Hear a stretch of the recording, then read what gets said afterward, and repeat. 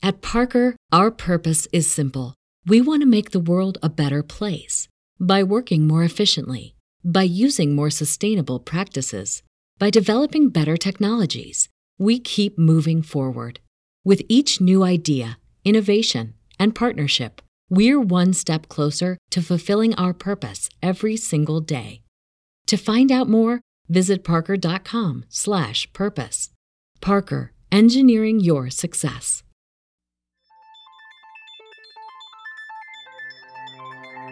Hey, this is Rashad White. You're listening to Roster Watch.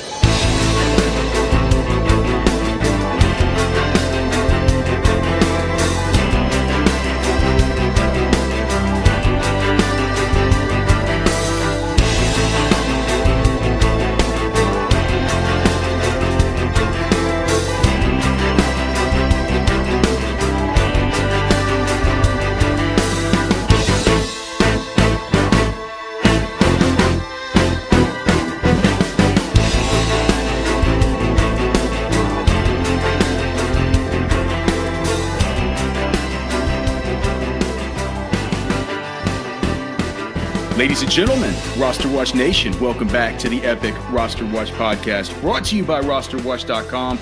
My name is Alex Dunlap, and joining me today, this is a guy, man, that I've been excited to get on the pod for a long time. Seen him come up from a scrappy young buck trying to find his way in this industry now to one of the most influential voices in the whole entire draft space. He's, of course, Kyle Krabs. You can find him on Twitter at Grinding the Tape. You can hear him on the Draft Dudes podcast with our other good friend and multiple guests here on the podcast and on the radio show, Joe Marino. Kyle is also the director of scouting, of course. I guess, Kyle, your main job, director of scouting for the Draft Network. What the hell's going on, brother? Yeah, first of all and foremost, Alex, I appreciate you having me on, and obviously been following your work for a long time. As well. So anytime we get a chance to catch up and talk ball, I'm excited to do it. And knowing Joe's got a couple more reps on me, I think I'm going to have to press you to get me back on again. Everything's a competition. So you and Joe, man, and we were just talking before we pushed play, man. But like you guys, if you don't listen to the Draft Dudes podcast, even if you because you guys do it year round, and I was just telling Kyle, like during draft season, I'm a listener to the pod. I think it's an awesome podcast, but these studios are pretty funny together, man. It's not that they don't bring a bunch of great information, man, but the two personalities, I really get a kick of those out of those two guys, and your producer that's been on there a bunch lately too. Notice he's been kind of contributing, Chris. Yeah, he'll pop in every now and again. We like to dog him and give him a hard time. So. Yeah, it's good stuff. And you also get all the Miami Dolphins tilt from Kyle. I actually probably want to ask you some Miami stuff, but before we do, I just want to go over some of this wide receiver and running back stuff in the draft coming up. And you guys over at Draft Network, I had it pulled up yesterday because I was just trying to do some prep work to get ready for this. And I guess you guys don't have Garrett Wilson and Chris Olave quite as high as some of the big sort of media types. I know Daniel Jeremiah has Garrett Wilson as his number one prospect. There's some other guys. I think Lance Zierlein has him. I forgot whether Lance has him ranked relatively high or not.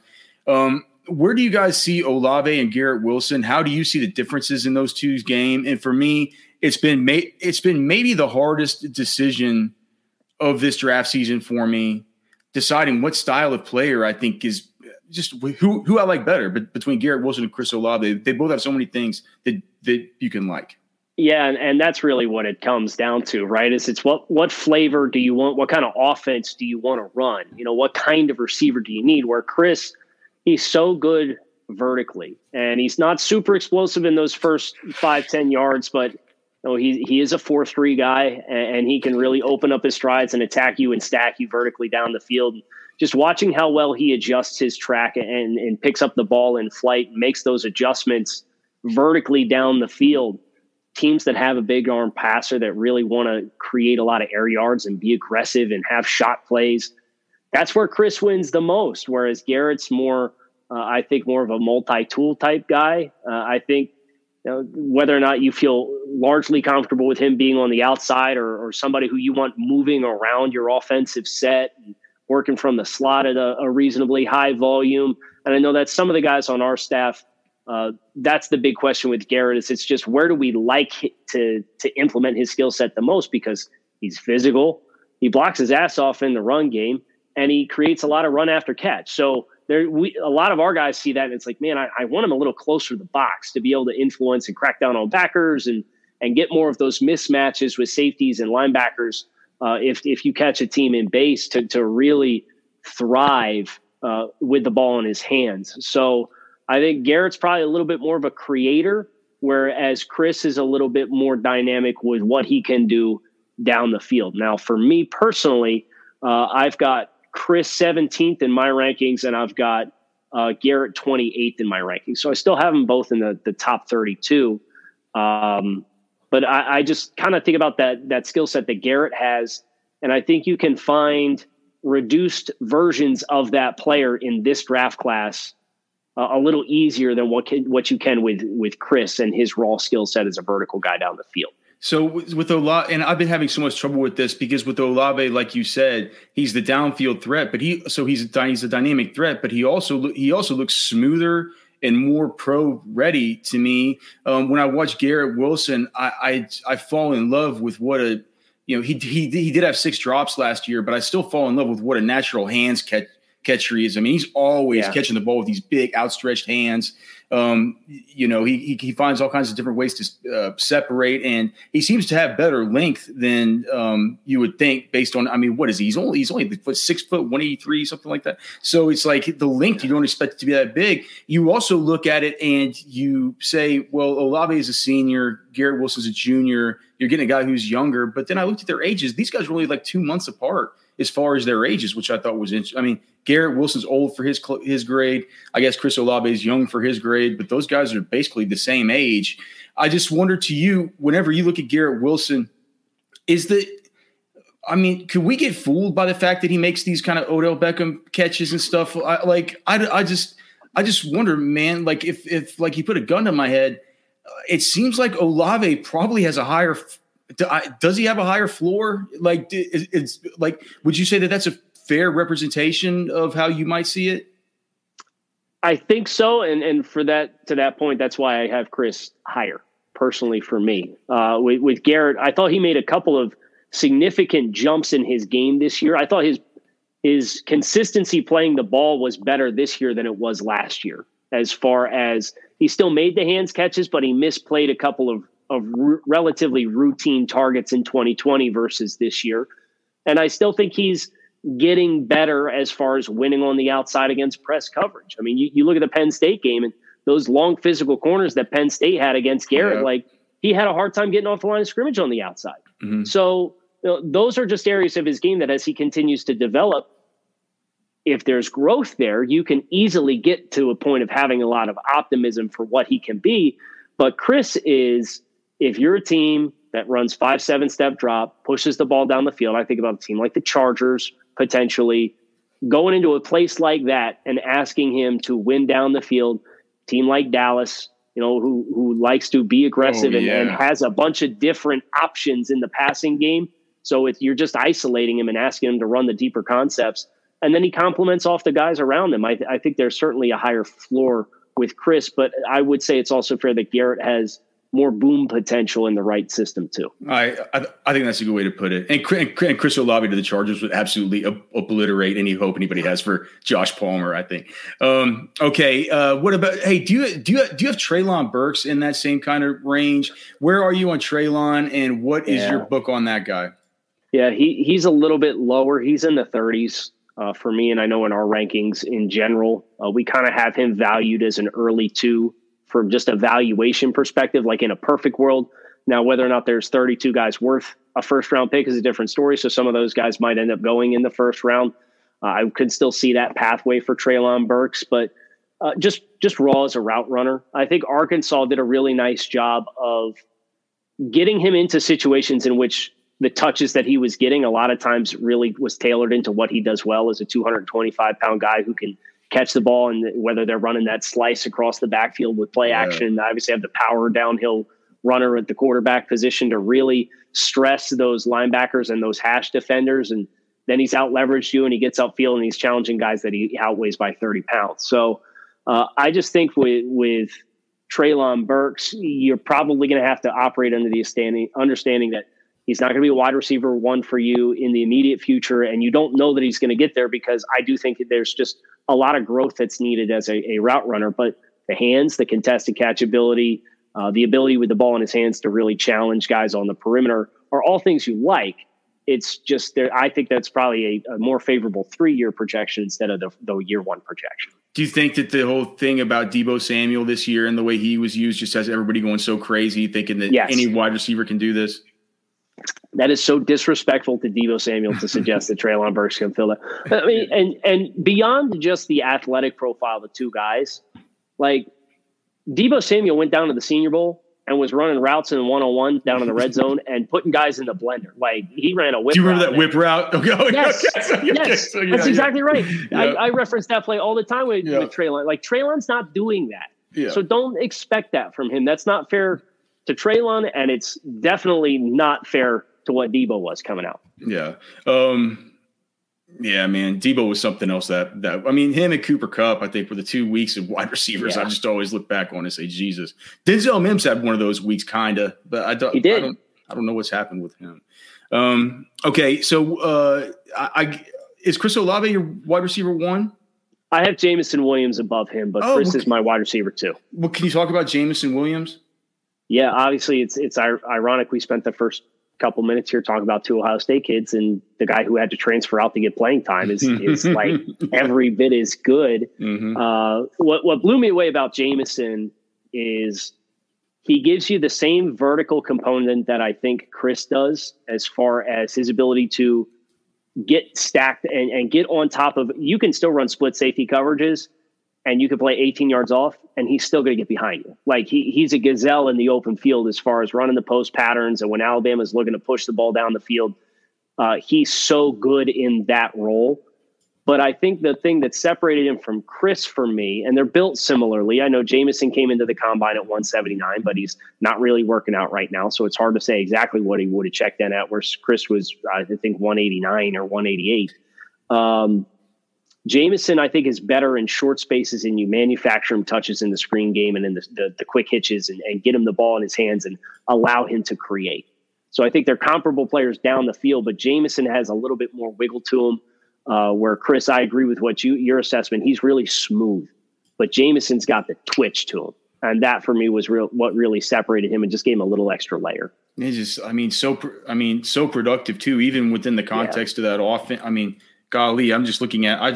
I forgot he went 79 for 15, 72, and 15, and so if you would have done that in previous Alabama offenses, maybe it would get discounted a little bit just because of how prolific they were. But even with this one, it's like, I mean, he owns 28% of the offensive production that came through the air. That's just absolutely wild. So Jameson Williams, your wide receiver one.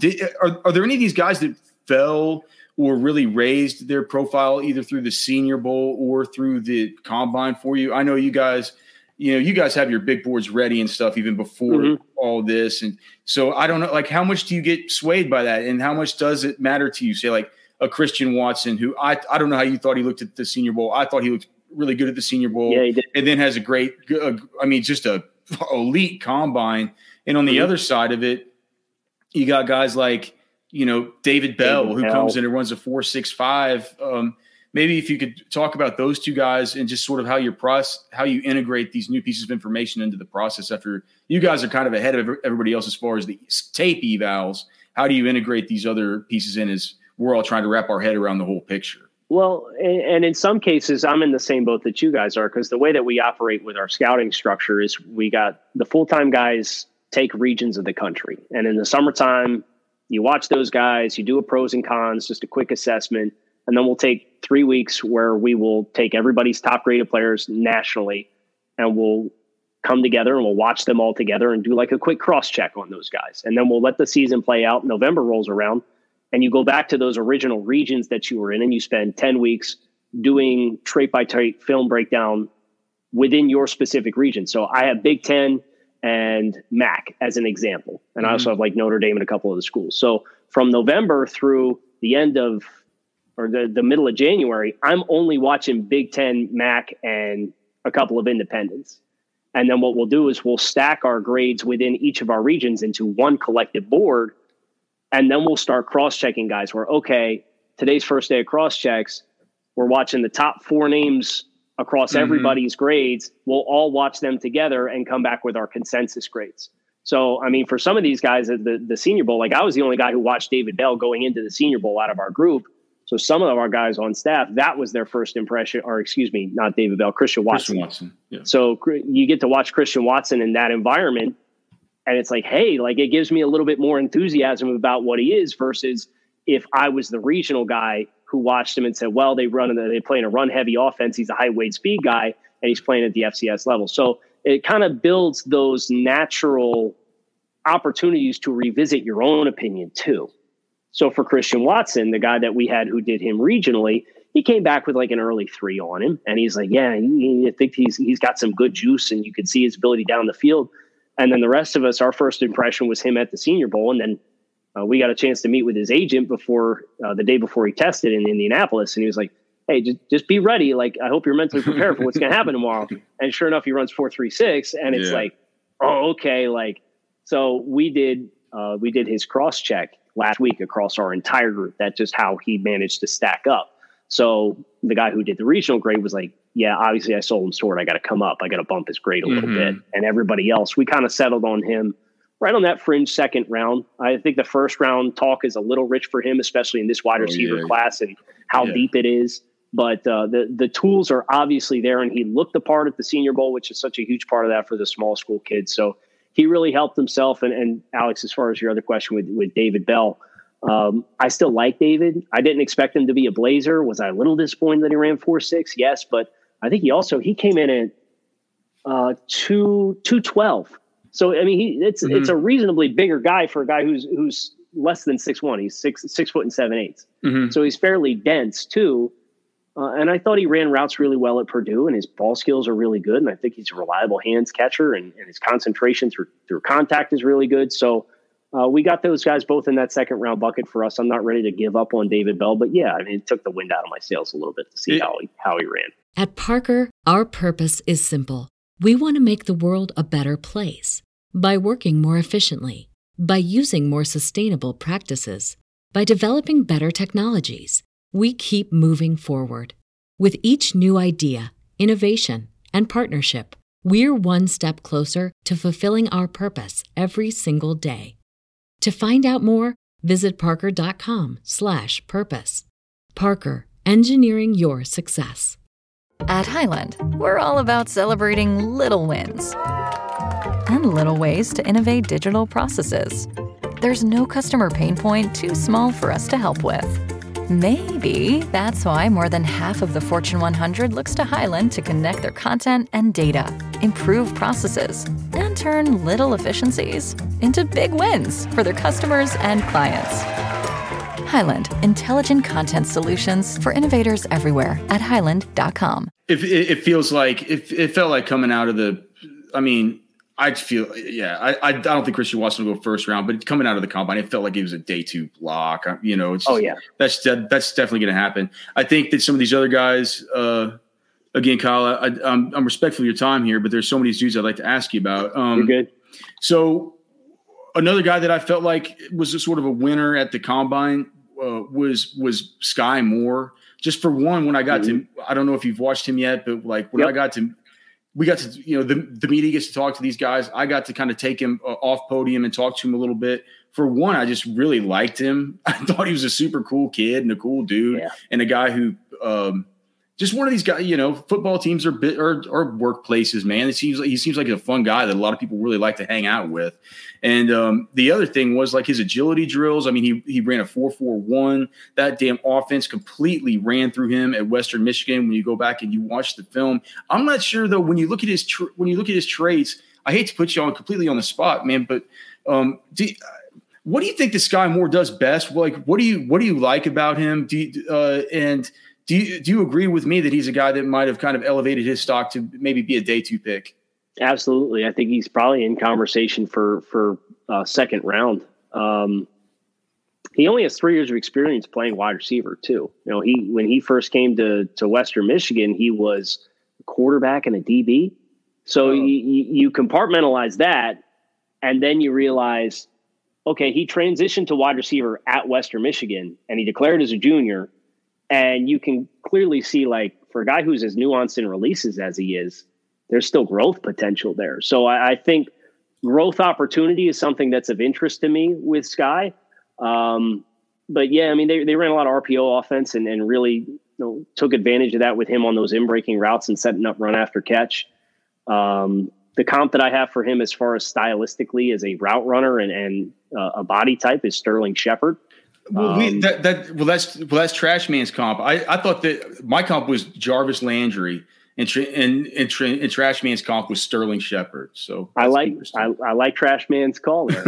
and listen, Jarvis is a better athlete than what he tested at the combine. I think we all know that. But I just think Sky, I do think that pop exists with him. That you can get some big plays out of him, and as you see the RPO continue to be implemented across the league, I think those opportunities for him, where if you're identifying at the snap when you hold the ball out for mesh that you have free access and you get him that in stride catch, I think that's where he can really shine. Oh yeah.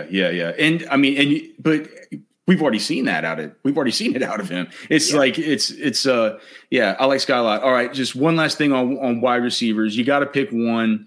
Jahan Dotson from Penn State or George Pickens from Georgia? Who do you like better? Jahan Dotson, and it's not close. Not close. Not close. Is it just what you love about Dotson, or are there concerns that you have about Pickens? I thought it was weird that he came in with only 8 3/4 inch hands. That seems like it did, because he's so good at the catch point. Yeah, I was just like, what? Because he's got those big white gloves, and you just think they look like hamburger helper gloves. Maybe he just didn't know how to stretch his hands out for the measurement. I don't know what happened. It's more about Jahan for me, where I know he's not a bigger body type guy, but I think he's somebody who can win on the inside, but he can also win on the outside. I don't really have a lot of concerns with him playing against press coverage. But what really pops to me for Jahan is his catch radius for a guy of his stature, and the throws that really test working outside of your frame, where you think about Wan'Dale Robinson from Kentucky, who's built similarly, but his wingspan, I think, is like 3-4 inches shorter. And it kind of shows up where he has to get his frame behind the ball to consistently catch it. Whereas Jahan, he's consistently extending out. And like you talked about with Garrett Wilson, it doesn't have to be on the body for him to make the catch. And then just how twitched up and explosive he is. And so I think versatility, run after catch, and consistency at the catch radius are all things for Jahan that I think I'm fairly high on him. I don't know where the consensus across the space is, but I've got him in the mid-20s as far as evaluation. Okay, so you like him about as much as Garrett Wilson. Yes. Yeah. I mean, okay, cool. I love Jahan Dotson too, but I've been having a hard time stacking up those two guys, so I'm just kind of cheating here on my own rankings, trying to get your input. Yep. Okay, let's just talk quickly about a few running backs, and I wanted to ask you off the bat. I know you were at the Senior Bowl, of course. What did you think of Dameon Pierce at the Senior Bowl? And why didn't they use him? Like, why didn't they use him more at Florida? I wondered. Like, have you guys had any talks about Dameon Pierce at TDN and just kind of what might have happened with him?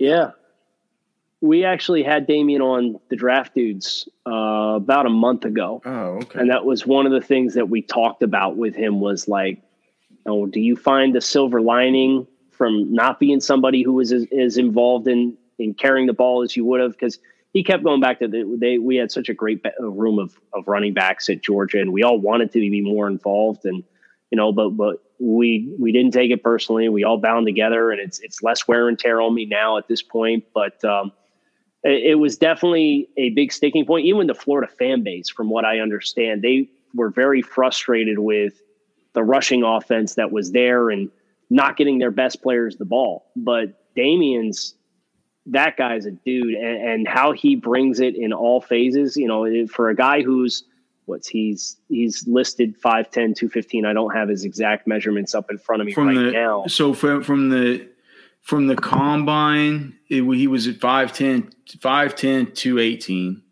Okay. I don't, but I'm not sure if that's a 509.7 or something. We just round up. Yeah, so. just rounds up. Yeah. Either way, he's a dense guy, right? And you would associate that with how angry he runs as, okay, he's your stereotypical, like, short yardage back. He's probably not going to have a lot of, or he may be a gap power guy who's an early down back, but him in pass pro too, like he brings it, and he's got a big time edge about that. And you listen to him talk when we did the interview, and Joe and I both came away from that interview. It was like, dude, he's got the right mentality to really be a lot better pro player than he was a college player as far as productivity goes.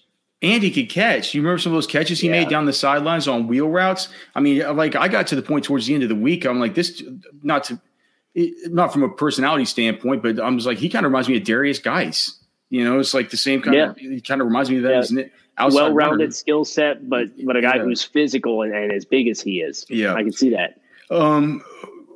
I want to ask you about some of these other Senior Bowl guys, but I get, because Rachaad White, it feels like, is kind of catching up in the dynasty community here after he was able to get some good testing done. Testing done at the combine. He ran sub 4.5 at 214 pounds. Everybody loves the fact that he caught 43 footballs last year, 21% market share of his team's productivity as far as just pure receptions. I mean, if you get that at the next level, guys who play fantasy are just apps. They go ape over these guys who can catch. What do you think about Rachaad White out of Arizona? Rachaad White out of Arizona State. Do you think that his game translates well to the NFL? He seems to me like a pretty patient and smooth runner. Not as violent, of a runner as a Dameon Pierce, at least by my eye. What do you think about Rachaad White? Yeah, the timing here is good. I watched him over the weekend for the cross check, just as cool. So he's fresh for me. And I don't know what they were thinking, giving number one the ball as often as they did in that backfield. Who is that guy? Number one for them? Do you know who that is? If I understand, I was texting Damian Parson, who's on our staff, about him. It sounds like he transferred to Ohio State and is like changing positions. Oh, okay. Yeah. But you could clearly see the difference as far as like the movement skills and the instincts. And I think Rachaad is like, he's not super sexy as an athlete. I think he jumped really well. He might have jumped like 38 in a vert or something like that. But like you mentioned, he's productive in the passing game. He sees cuts really well. When he decides it's time to stick his foot in the ground, he can get up into a gap.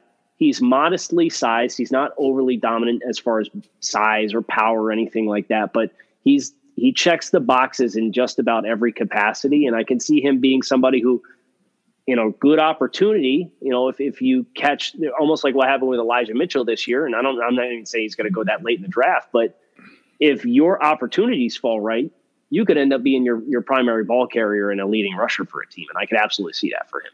I just looked on Player Profiler because I can't for some reason I can't pull up the vertical or the broad, but I mean he has an 87th percentile burst score for those guys. So it's he definitely has some good jumps. All right, what about the guys at the very top, Kyle? This will be one of the last things I asked you about, because people were all over the place about who their running back one is in the class. There are a lot of people who love Isaiah Spiller. He'll have his pro day. We'll be out at his pro day tomorrow and hopefully be able to see what 40 time he gets down here in Texas. I feel like people are talking about him. Kenny Walker, it feels like the early consensus is kind of around Breece Hall from what he was able to do just from a testing perspective. Have you watched much of Breece Hall? Have you watched much of Spiller, any of these guys at the top, and sort of have thoughts on how they sort of stack up? And honestly, like are they in any kind of tiers for you, or is it kind of, or how does it work? Isaiah's in a tier of his own for me personally. I think it's as your RB1. Yeah. Okay. Yeah. He snuck into, and I was surprised because I watched him in the summer when we did our regional cross checks. It was like, okay, like he's got good feet. He's good size back. But I picked the wrong games, or I think I thought his movement skills this year were on a different level as far as like those jump cuts where he's setting up that linebacker on the second level and then boom, he's out of there. And like that was really twitched up, and that really impressed me for him and his ability to be an all around back who can contribute on passing downs, who can catch the ball, who can run between the tackles, but I think has enough fluidity and enough smoothness to his game that if you want to run more wide concepts, I think he's going to be able to offer something to everybody. And because of that, for me, that moved the needle and put him at the top. Whereas as Kenneth Walker, I think the third down skill set is pretty worrisome to me. I know Michigan didn't really use him in the passing game all that much, but even in you see young backs get into the league, and if you can't master third down stuff and be aware from a pass protection standpoint, your playing time is going to be impacted early on. And that's my primary concern with Kenneth is it's just, he didn't really show an appetite for it either. But from a rushing perspective, I think he's more dynamic than what Isaiah Spiller is. But if I'm looking at the all around body of work, I would put Isaiah at the top. I would put Kenneth Walker next. And I know this is probably a pretty controversial opinion, at least based off of the way that you set this up, but Breece is a guy I'm a little worried about where he's got a lot of clean lanes to hit for runs. And, he tested better than I thought he would based off of watching him on film. So that does give me some enthusiasm and say, okay, if you can fall back into that athleticism and you can kind of develop how you see things when you're coming out of the mesh point and you're working on, if we're running wide zone and I got to read that front side interior defensive lineman, I didn't think necessarily he was consistent in reading whether or not keep going or I got to stick my foot in the ground and peel back out the back door. So it was kind of like an instinctual thing for me for Breece that so much of his rushing production came off tackle in that zone rushing offense that they have. And they did a really nice job creating clear lanes for him to understand, I got it, I'm going to go, and then I'm going to be explosive. So either he's going to go into an environment that's going to provide that for him at the next level. And then, yes, he's going to outproduce where I'm probably going to project him in the draft itself. But if he doesn't, and his instincts have to really shine for him to consistently find the right gap, then I'm just a little apprehensive that he might be a little bit more of a slow burn guy to get started at the program.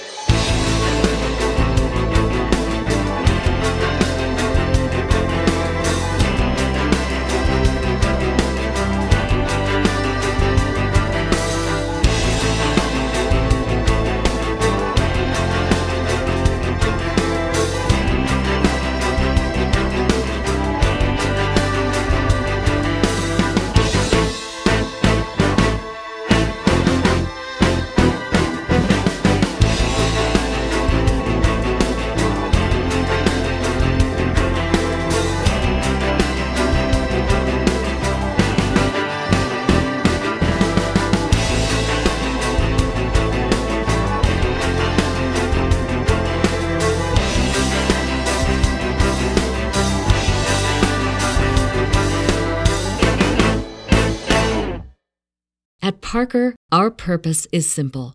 We want to make the world a better place by working more efficiently, by using more sustainable practices, by developing better technologies. We keep moving forward. With each new idea, innovation, and partnership, we're one step closer to fulfilling our purpose every single day. To find out more, visit parker.com/purpose. Parker, engineering your success. What does innovation sound like?